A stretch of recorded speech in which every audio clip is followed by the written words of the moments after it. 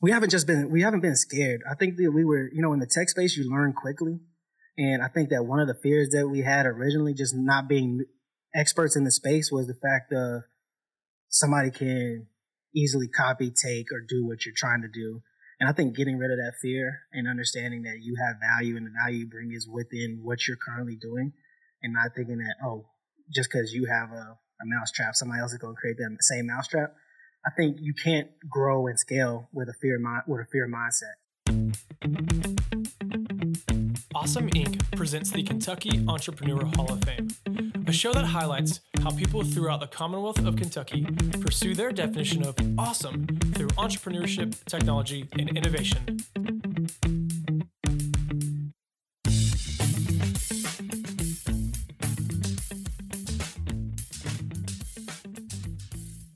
Hey, what's up, everyone? Today we're going to be talking with Chase Minifield, and Chase is a former defensive back for the Washington Redskins and three-time entrepreneur who was recently inducted into the 2019 class of Forbes 30 Under 30. It's pretty impressive. He currently serves as CEO of EasyTurn, and EasyTurn is the only vendor management digital platform that enables property managers in the student housing business to more efficiently manage, invoice, and communicate with their contractors. In its first year, EasyTurn has acquired more than 30 clients and managed over $1 million in invoices. It's pretty sweet. Chase began his entrepreneurial career at the age of 25, post-NFL career with his first company, Helping Hands LLC, which provides moving, cleaning, and apartment turnover services for both college dorms and student housing complexes. Hey guys, what's up? Thanks again for checking in today. We have Chase Minifield with EasyTurn, who is also my personal bodyguard. So if you cross me, heads up, he's gonna come at you. Chase has been such a great guy with helping out Awesome Inc. and just coming and supporting, honestly, all the different entrepreneurial events within Lexington. I know you've participated in Five Across, Startup Weekend. He's just a good guy to have around. He's also got some sweet jokes and probably some of the best swag I've seen anybody wear coming through these doors. So Chase, thanks again for coming in today. Super excited to just know more about your story and share it with all the people that listen in. And so real first, how was your weekend? It was good, man. I was here. I think that this is we're recording towards the end of summer, so that's kind of like my relaxation. Yeah. My zen. I'm starting to hit my zen mode. I'm going to go on, a couple vacations. Okay. Things of that nature. Hit the West Coast. That type of thing. So what part of the West Coast are you looking for? I'm an LA guy, so. Man, I went to LA earlier this summer, and it is vastly different than Kentucky. Yeah, definitely. So it's it was cool to see the actual big city. I think my favorite thing I did though, I went with one of my roommates, and we went to Disneyland and did it for 14 hours. Yeah, it was awesome. And then the next day we went to took a tour of the CBS Warner Bros. Lot. Okay, yeah. Oh no, sorry, not the CBS, just the Warner Bros. Lot. That was pretty sweet. Y'all were on the real tour. Yeah, it was it was pretty sweet. So hey, let's go ahead and dive in. Chase, again, I'm looking forward to what we're going to discuss with all of your background, because you're pretty diversified, and it's pretty sweet with everything you've experienced. So real quickly, why don't you start us off? Tell us about your story. What is it? How did you end up in Kentucky? And then maybe just give a little intro into how your entrepreneurial background started, and we'll go from there. Sounds good, man. Well, first of all, thanks for having me on here for sure. Awesome. What they do in the community is tremendous. Without them, I'm not sure where we would be at as far as entrepreneurs and the tech space in Central Kentucky. I think they've been instrumental in that development. So for yourself and Keith, both Keiths, Keith, what a guy, and Brian. So I really appreciate what these guys have done for people like myself and others around the community. So how did I get to Kentucky? Well, I think I was raised here, born and raised. Okay, me too. So nice. I'm from Lexington, Kentucky. For anybody from the area, I went to the Lexington School. That's a private elementary school, middle school. So I came up in a small school system. And then I went to Henry Clay High School, graduated there. Football, I'm a sports player. So I played football, basketball, baseball, all those things there. And then I went to the University of Virginia on football scholarship. Played at the University of Virginia for 4 seasons, had one redshirt season, so I was in Charlottesville, Virginia for 5 years. Okay, nice. And ultimately got a chance to play in the NFL. I was an All-American at the University of Virginia. Got a chance to play in the NFL for the Washington Redskins. Played a few seasons there before injuries caught up with me. Mm-hmm. Ended up moving back home and started my first company. So that's pretty much like the down and dirty, quick. The quick version. It's like your elevator pitch of your life. I like it. The 25 years quickly. Man, well, I don't know about you, but the fact that you did football, basketball, and baseball in high school blows me away because like I feel like that's pretty common. But I did baseball and it was always all year round. We never had a break. So that was one of the issues why I had to stop playing baseball. But because it's always going on. It's always going on. But I love baseball. I came up with Ben Revere. So Are you kidding me? Ben and I played against each other a lot. Wow. Yeah. So we were going at it a lot. And I'm not sure if you know any other Henry Clay guys like Garrett Buhner. He's a pitcher now. Not off the top I think of my he's head. for the Dodgers. I just remember. So I used to be a huge Phillies fan back in like 08, 09 with Jimmy Rollins, Chase Utley, Shane Victorino. They were stacked. And I remember a couple years ago when I saw Ben Revere was like number one play in top 10 ESPN. Oh, he stayed making hella catches. Did like a 25-foot dive. That's definitely an exaggeration, but it was nuts. Great. So, yeah. You know, Lexington has a lot of Major League Baseball players. Yeah.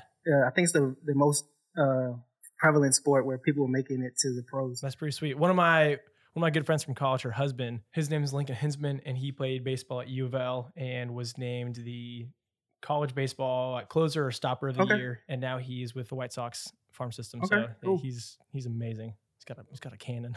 Got a cannon. So actually, wait, you said All-American, and then we'll kind of continue going. Yeah. Have you watched that show on Netflix? I have. It's great. Dude, I watched it. So when we went on this this stage tour of like the WB, sorry, I'm botching this. What is it? The Warner Bros. Sorry. Yeah. When we went on the Warner Bros. Tour lot, we got to go see like the inside of that soundstage. Mm-hmm. And it was the only place where they said, hey, you can't film, can't take any videos or pictures, all that, because this was just renewed for a season and we don't want to give anything away. So, you know, we're walking on, I don't know, it's probably like 50 yards. The set is not that big. Mm-hmm. But since cameras don't pick up 3D or they can't pick up 2D, it all comes across as 3D. Yeah. So, you know, they had just these like flat screens. And when I went back and watched the show, I was like, wait, that's not really there. That's not there. And so it's kind of cool to piece all together. Yeah. So, yeah, I watched that and I've been telling a lot of my friends to start watching it who are the behind the scenes of Hollywood. Yeah, man, it was sweet. There you go. Yeah, again, so hey, you just touched on, you started your first company. So again, looking at your background, you have had your hands all over the place with being a multi-sport athlete, you know, playing in the NFL. I'd love to hear a little bit about that. And then to founding both Minifield Foundation and then Helping Hands. And now you're working with Easy Turn. Yeah. So can you speak into a bit of each of those and how they've helped you ultimately get to where you are today? For sure. So I talk a lot about athletes transitioning out of sports. You know, for the first 25 years of my life, athletics was my life. It was who I am. It was what I do. And I always had a goal of playing professionally. So once I got to professionally and I reached that goal, it was, you know, like, have you ever had a feeling of get somewhere and it's not really living up to what you expected because you've built it up to be such this? Oh yeah, you put big something thing on a pedestal and then you get it and you're like, it wasn't that, you know what I'm saying? So it was fun and I enjoyed it. It was a great accomplishment. But essentially, I think that I wasn't as successful as I expected to be in the NFL. And I think it was for a purpose because I think I kind of became so attached to the game, so attached to the sport that it was literally fundamentally me. Yeah. And, you know, when I transitioned, I was having issues of like what to do next, where am I going next? Like, surely I'm not, because you see the game and you still see people playing that you know, you're like, oh, okay, I've been better than this guy for my whole life. I've known this guy. He played behind me. Like, it just seemed like it was an unfair draw of the straws. So until I feel that.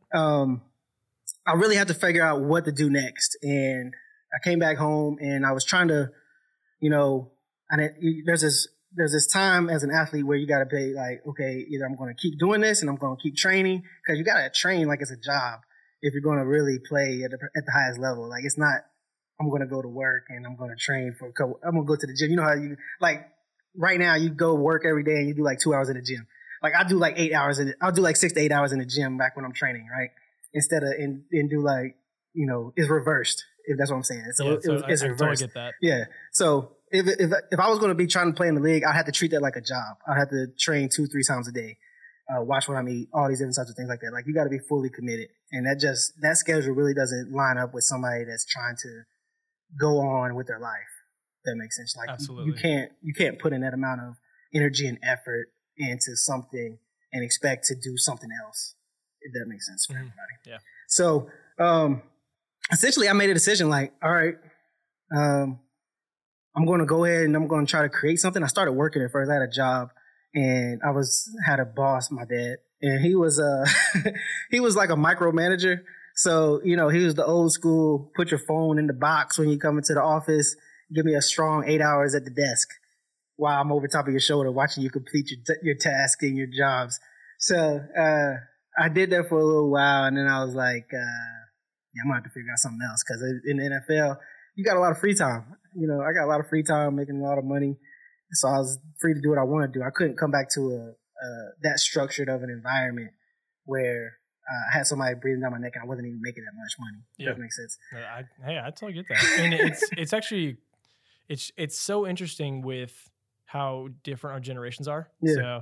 So one of my friends has a mentor, and he's been walking him through what it looks like, specifically in the church, because he's a worship pastor in town. And he's like, this is like one of the first times in history we've had 4 different generations, all in the church, all in the workforce. Like our parents, they are more along lines of, tell us what to do and we'll do it. Come in 8 hours. Here's what I got to do. Done. Yeah. And we're more along the lines of, why am I doing this? Right. And we want to know like what's going to be the benefit. And then the people underneath us are like, why should I care? Right. And so it's so interesting. Again, you said, put your phone in the box. It's like, that's not how I roll. I mean, if I can do my work in 4, 5, 6 hours, that should be fine, right? I'll put my heads down and do it. And then boom. Yeah. So that's how I thought. I thought exactly like you just said. And I also thought like the phone is the most powerful device we have in this office. So why is everybody one of them right now? Why are we putting that up? So that was my thought process with it. So essentially I decided that I was growing my Helping Hands business, and I started Helping Hands as a way to give back to my friends and family in the community. So when I came back home, I was seeing a lot of my former friends, or a lot of my friends that were still here, and a lot of my family members that were struggling to get job opportunities. Mm-hmm.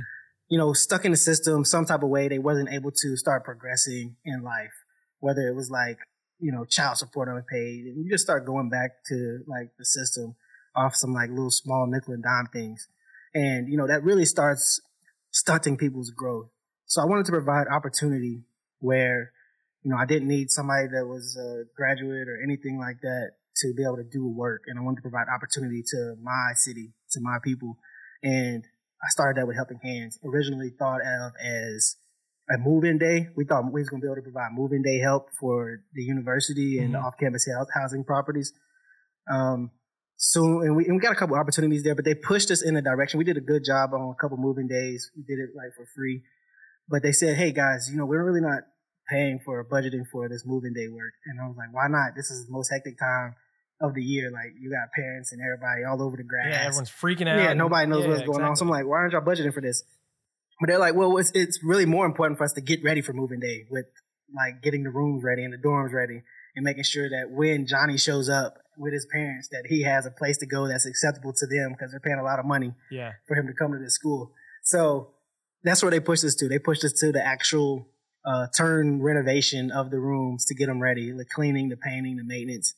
And so we started doing that, and they're like, "Can you do that?" And I'm like, "Of course I can do that. I've never turned down no opportunity." Yeah. So I'm a hustler. Yeah, that's what I do. So, I mean, we're going to find a way to make it work. One of my key models I live by is make a decision and make it right. So we decided we're going to do it.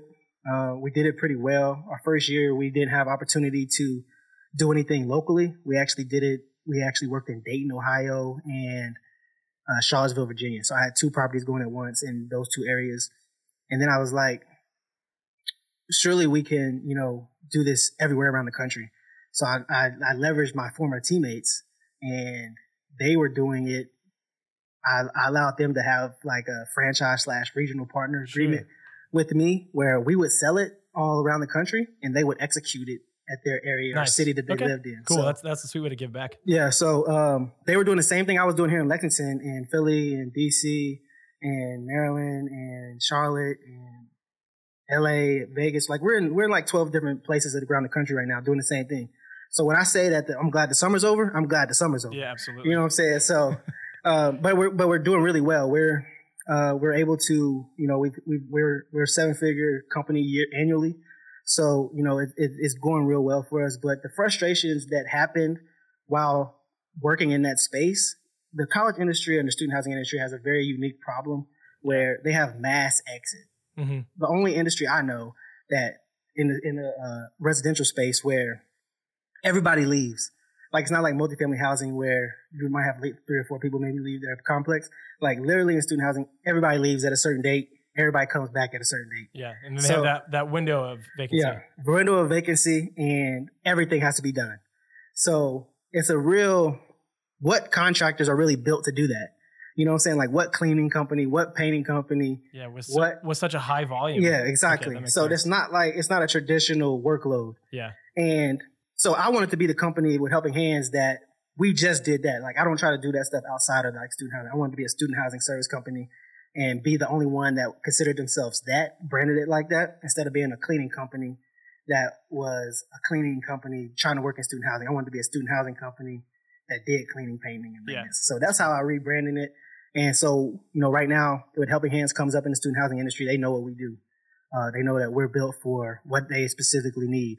So that's how we kind of did that thing. But in the process of doing it, I realized that not only do the contractors, is it hard to find contractors to do that work, but the managers, one, they're young. Mm-hmm. Two, it's almost an impossible workload in like 14, 20 days, where you're asking 25, 26-year-old, usually a young lady that is going to deal with these contractors doing a lot of work in a short period of time.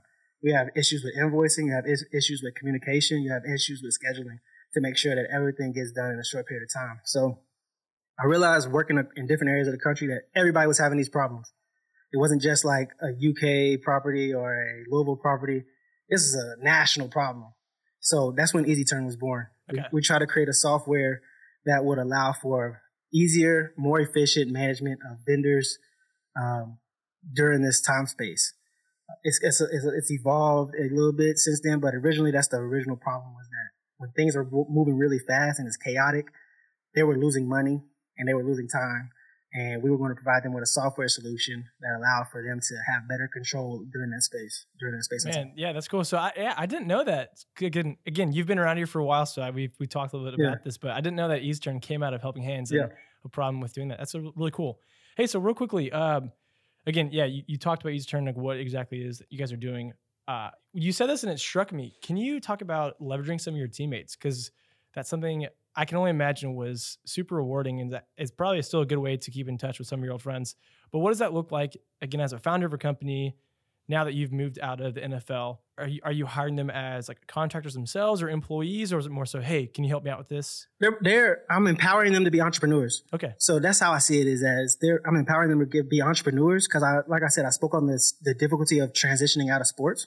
I wanted to provide them with an easy jump into entrepreneurship and not have them go through that real tough space of figuring out what you're going to do. What's next. Yeah. So I try to provide anybody that's interested with an opportunity that's like a safe jump. I call it a safe jump, because a lot of people are scared of entrepreneurship because they think it is a hard jump fall where you just like, maybe like, I kind of visualize it like a cliff jump. And, I've never cliff jumped, but man, I have. I'll tell you what, it's pretty exhilarating. Yeah. I'll show you a video. I would assume it would be. Bit. Yeah, I would assume it would be. And just in my thought process of what a cliff jump would feel like, I think that's how people would view entrepreneurship. It's the fact of, do I want to jump? Do I not want to jump? And when I jump, am I like, how many things can go wrong, right? How many things can go wrong? And not having really that peace of mind, like, okay, I can really jump and be safe. So essentially what I'm trying to provide them with is the safe jump. Like I want the cliff jump to feel like a pit jump, like the little pits with the little the foam balls and foam cubes and things like that. Like I wanted to trampoline. Yeah, I wanted to visualize it like that. Gym. Yeah, like Sky Zone or something like that, where they like can jump into the foam pit. Like I wanted to feel like that into entrepreneurship, like taking that cliff jump and turning it into a foam pit jump. I like that. So that's essentially what I thought my purpose was with helping my teammates and scaling that way. Mm-hmm. And obviously it's been tremendous so far. They've been able to gain all the skills needed to learn about entrepreneurship. I mean, just giving them the basics. I mean, athletes already have the groundwork, like discipline, exactly. Work hard. How else would you make it? All these different types of things like that. And I'm like, I just need to help you guys with like legal, figuring out LLCs, budgets, expenses, hire, fire, Google Drive, like just the small things of it, but necessary. So with that, what does your team look like as a whole? I mean, so again, you're one of the founders. Is it you and another person, or do you guys have Helping Hands? Well, actually with both Helping Hands and EasyTurn. Helping Hands, I'm the sole founder. Okay. And with EasyTurn, me, myself, and Lincoln, Lincoln Ogata, He is a former maintenance and property manager locally here Okay. in Lexington, and we kind of partnered up. I told him my vision of what the issue was that I was seeing on my side as a vendor, and he kind of said, "Well, we're having that same issue from the maintenance side and the property management side." So Yeah. we brought up both of our visions together, and started this thing in January 2018. And it's been exciting since then. We've added a developer on board since then, so it's really a three-person team right now at EasyTurn. Nice. So was Lincoln someone who did mostly student housing? Yeah, he was Okay. a student housing guy, so he's kind of getting this brand now that he's the student housing expert. So I'm glad that he's building that kind of following, and it's only helping us. I love hearing that. That's sweet. Again, so if you were going to talk to some Joe Schmo off the street, Mhm. what's the story that you would tell them about EasyTurn? Again, your product is a software to fix this problem within the student housing industry when, Yeah. I guess, when the semester and school year ends and then also when it begins. Yeah, so what's the story that you would tell them? And then can you speak into some of those key decisions that you've made that have maybe set you apart with either Helping Hands and then that also led into EasyTurn? Mm-hmm. Well, for EasyTurn, I think EasyTurn is a platform that brings control back to the uncontrollables. And, initially we thought of it just in the student housing space, but it's grown so much bigger than that to where whenever you have anybody that's remote working, this platform is going to be of value to you. And, I have a lot of remote workers with Helping Hands, and once they leave my site, I really can't control them. So that's the new thing that I'm talking about, is bringing control back to the uncontrollables. So we feel like our platform has that ability in that space to allow for better communication, better organization, efficiency, and communication with anybody that's on your team that's remote or workers that are remote. So that's essentially what I would say about EasyTurn. We've had some key decisions we're growing at an amazing pace right now. I think the Forbes 30 under 30 recognition was big for us. It allowed for us to get a lot of publicity that I don't think would have came prior to that, and that just came out of nowhere. But as far as like key decisions that I think we've made is that we haven't been scared. I think that we were, in the tech space, you learn quickly. And I think that one of the fears that we had originally, just not being experts in the space, was the fact of somebody can easily copy, take, or do what you're trying to do. And I think getting rid of that fear and understanding that you have value and the value you bring is within what you're currently doing, and not thinking that, just because you have a mousetrap, somebody else is going to create that same mousetrap. I think you can't grow and scale with a fear mindset. So that's one of our biggest things. And, we've been able to be in 7 of the top 10 off-campus housing property management companies so far in a little bit over a year's time frame. And, working with some of the bigger universities around the country. So we're growing at a tremendous pace. I think our first year we were at 9,000 bed portfolio. Now we're at 50,000 really quickly. And we'll probably do that again, if not more, going into our year 3, I guess now. Man, that's awesome. Yeah. So you mentioned Forbes 30 under 30. Actually, yeah, you walked in wearing that hat. And so Yeah. Can you speak into that story real quickly? I don't wear the hat just to be like, 30 under 30. No, Yeah, that's one of my better hats. I like the hat. No, you know what I'm saying? It seems pretty solid. Yeah, I like the hat. So man, it kind of came out of nowhere. I really didn't even know about the 30 under 30 list prior to this time last year. I didn't know about the list. Put it that way. So in October, I got an email to apply for the summit, to go to the summit and exhibit. Okay. And I had never really heard of the summit. I looked into it. I said, this might be interesting. We got a little capital. Maybe we can set up a booth or something to go get a little bit more recognition.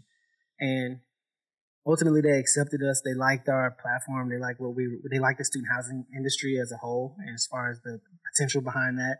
And they really gave us an opportunity, gave us a chance to really grow from that space. So we went to the 30 under 30 summit. If anybody's ever been that's under 30 and they're looking at entrepreneurship, it's a good opportunity. You meet a lot of great people there. When we was there, we met a lot of potential investors.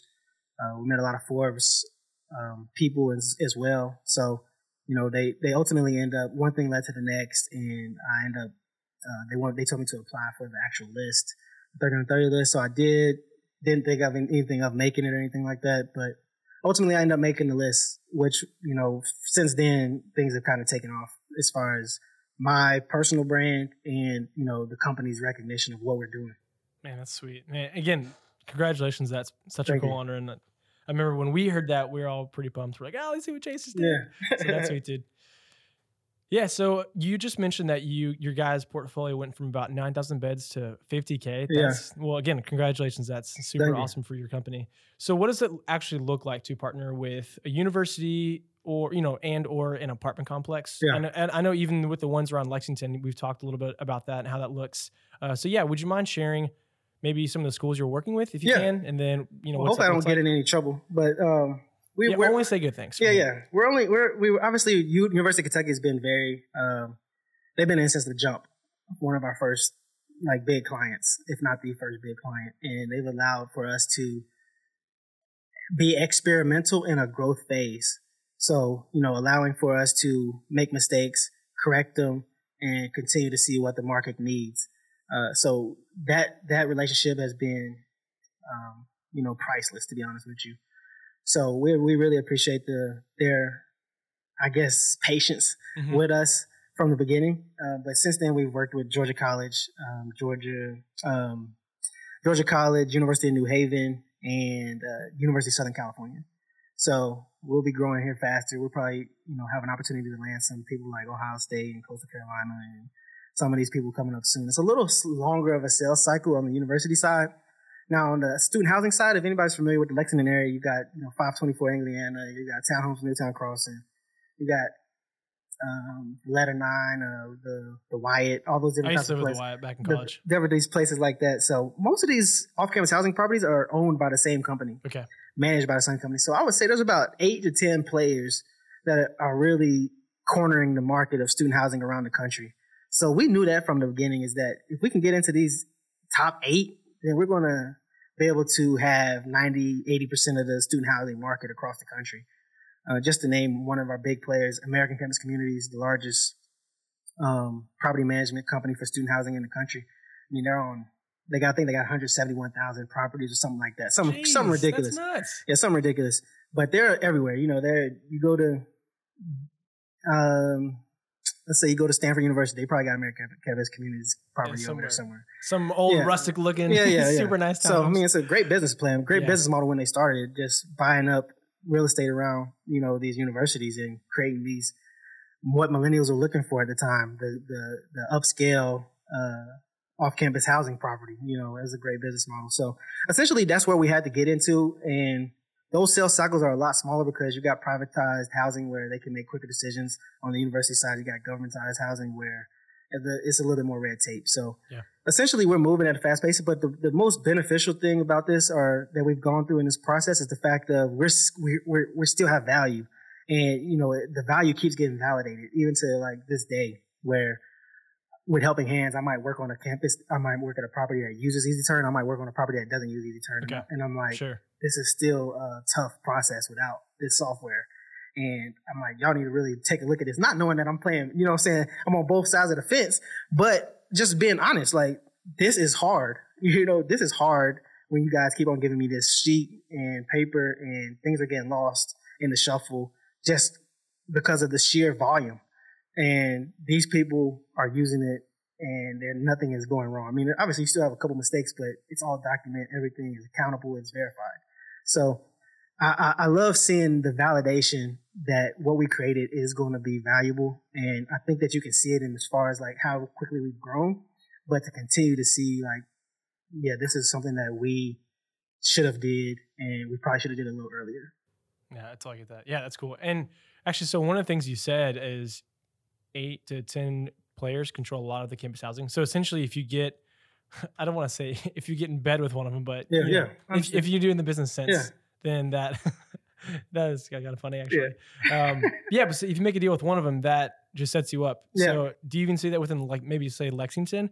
If you get one of these guys, it's like, oh, we also have these other. Yeah, for sure. So it's a small industry where they talk, and even better than that is the fact of, if this person in Lexington says no, I can go to the corporate and they can basically push it down to everybody in their company's portfolio. So we do have 2 national accounts that we're excited about that are growing currently in the student housing space.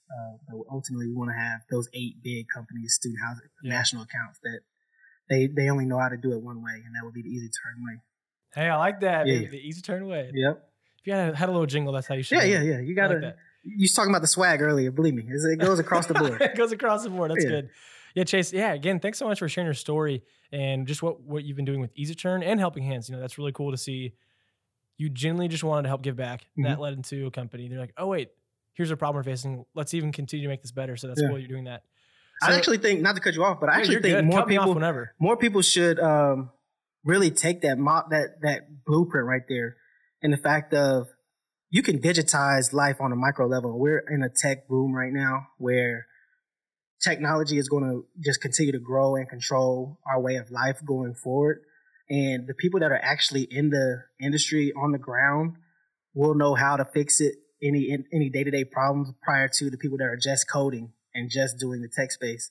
So me being a third wave entrepreneur, working in the space, I seen the problems of the space, then I applied tech to it. I think there's a lot more opportunity for people around the country, in the city, wherever you are, to do that same process.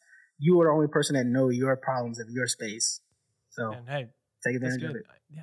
Hey, thanks for sharing that. That's good. I think that's cool just because you've had this experience that's something you can see. And maybe if you would have known that 3 years ago when you guys started Easy Turn, that could have even helped you a little different today. That's cool. Again, I love everything we talked about, but I also want to get to know you, and I want our listeners to get to know you a little bit as a human being. So yeah. Who was your favorite NFL player growing up? My dad. Your dad? Yeah, my dad. Talk about his story a little bit. My dad, he's from Lexington, Kentucky, Henry Clay High School as well. Okay, I'm seeing a there you go pattern here. Family business. His name is Frank Minifield. He was a little better. I say a little better, but I think that the cards just played out a little different. But he was a 1980s All-Decade team for the Cleveland Browns. Wow. He's one of the better players that's ever played in the National Football League for his position. So, seeing him grow up or come through, I didn't see much, but, you obviously hear the stories, hear everything else, and you're from Lexington, Kentucky, where, not too many people are coming and making it to the NFL from this space. So I think from Henry Clay High School, there's only 4 people that have made it to the NFL, and he's one of them, I'm one of them. Man, that's awesome. So, he's always been a mentor to me. He's still a mentor of mine. He's an entrepreneur now in that city, does really well, and, he's been instrumental in my development. Okay, cool. Yeah, thanks for sharing that. That's cool. Yeah, man, like father, like son. So if your dad was your favorite player, does that also mean your favorite team was the Cleveland Browns? I always follow players. So, okay. Randy Moss, Michael Vick, Deion Sanders, now LeBron James, those, I follow players. I don't really follow teams.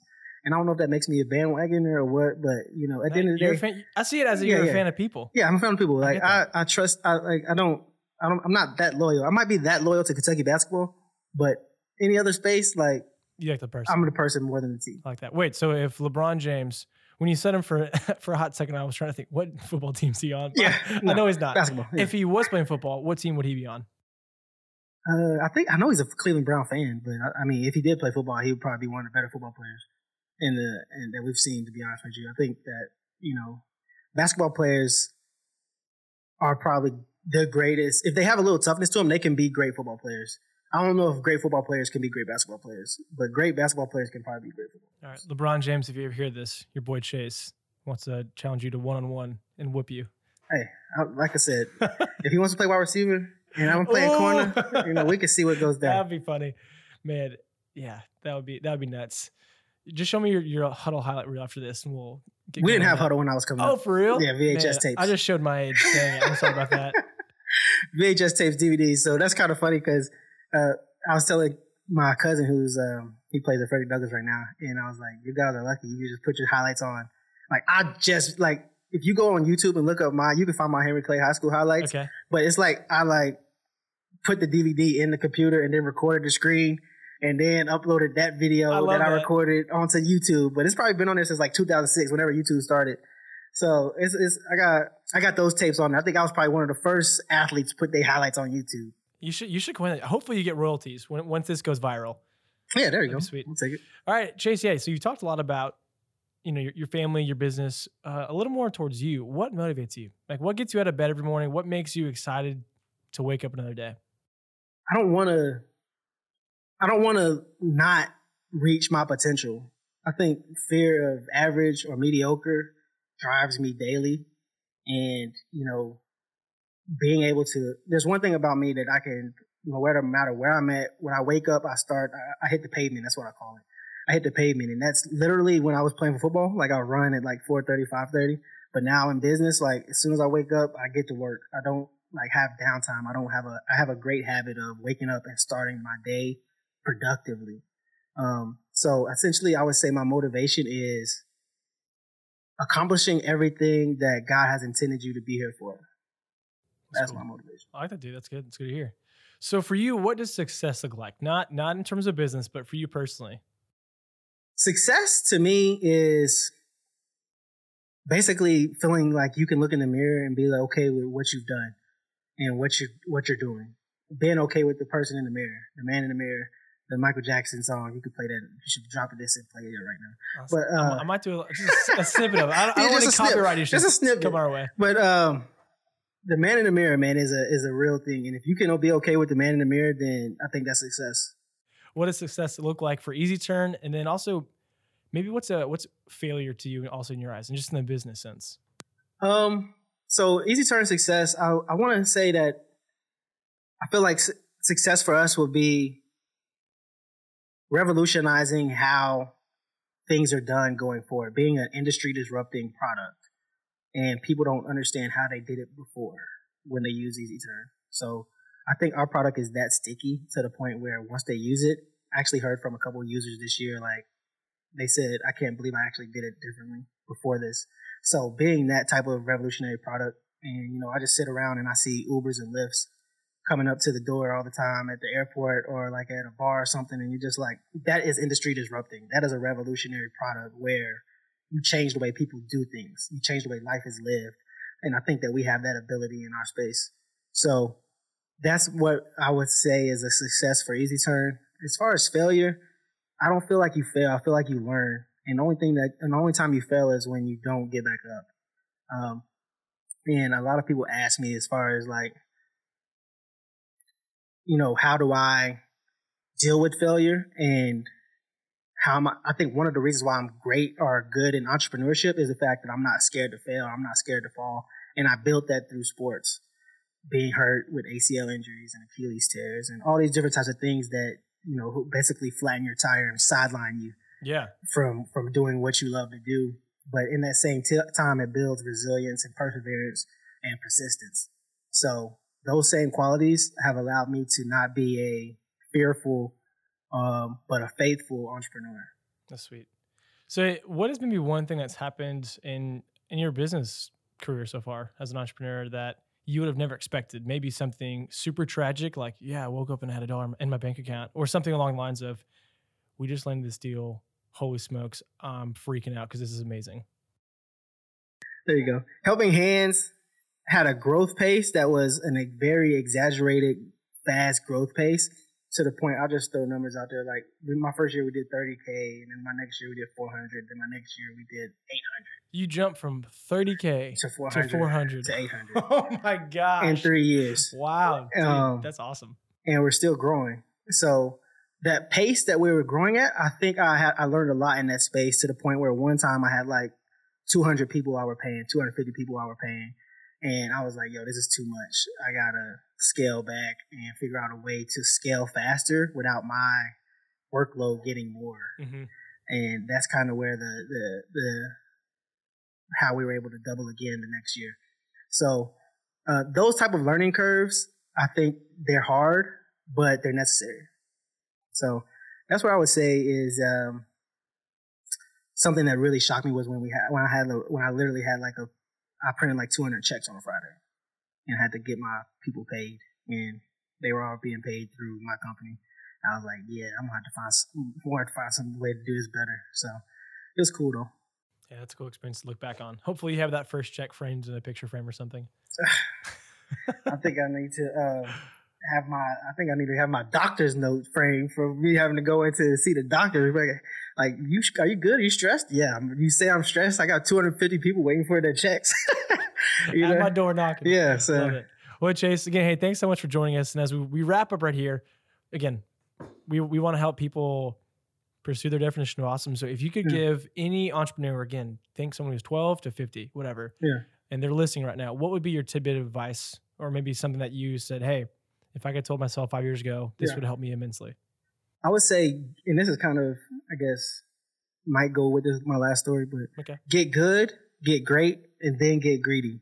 So I feel like people put greedy before great, and they're only good at what they do. And that was kind of what I ran into when I had the 250 workers, is that I wasn't at the place where my system was great yet. Now I have a great system and I can grow at a greedy pace. But then I wasn't great. And that's kind of what we're doing with Easy Turn, is we're getting our product. It's good right now. We got to get our product great, and then we can start getting greedy. And that goes for life in general, is that don't skip steps. Don't skip steps. Understand that there's a process, and in the process comes growth. And when it's time to get greedy, you can get greedy. But if you get greedy too fast, you'll basically end yourself, end your opportunities, come into a lot of problems that could have been avoided. So get good, get great, then get greedy. Love it, brother. There you go. Chase, thanks so much, man. Appreciate it. No doubt, man. Appreciate it. All right, well, that's it. We want to say thank you again so much for checking out the Kentucky Entrepreneur Hall of Fame podcast. Special thanks to Lee Rosevere for the music that you hear in the show, and to Lexington's Awesome Inc. for hosting us from their space. Again, I'm Garrett Farbach. Make sure to check back and tune in next time. We'll see you then.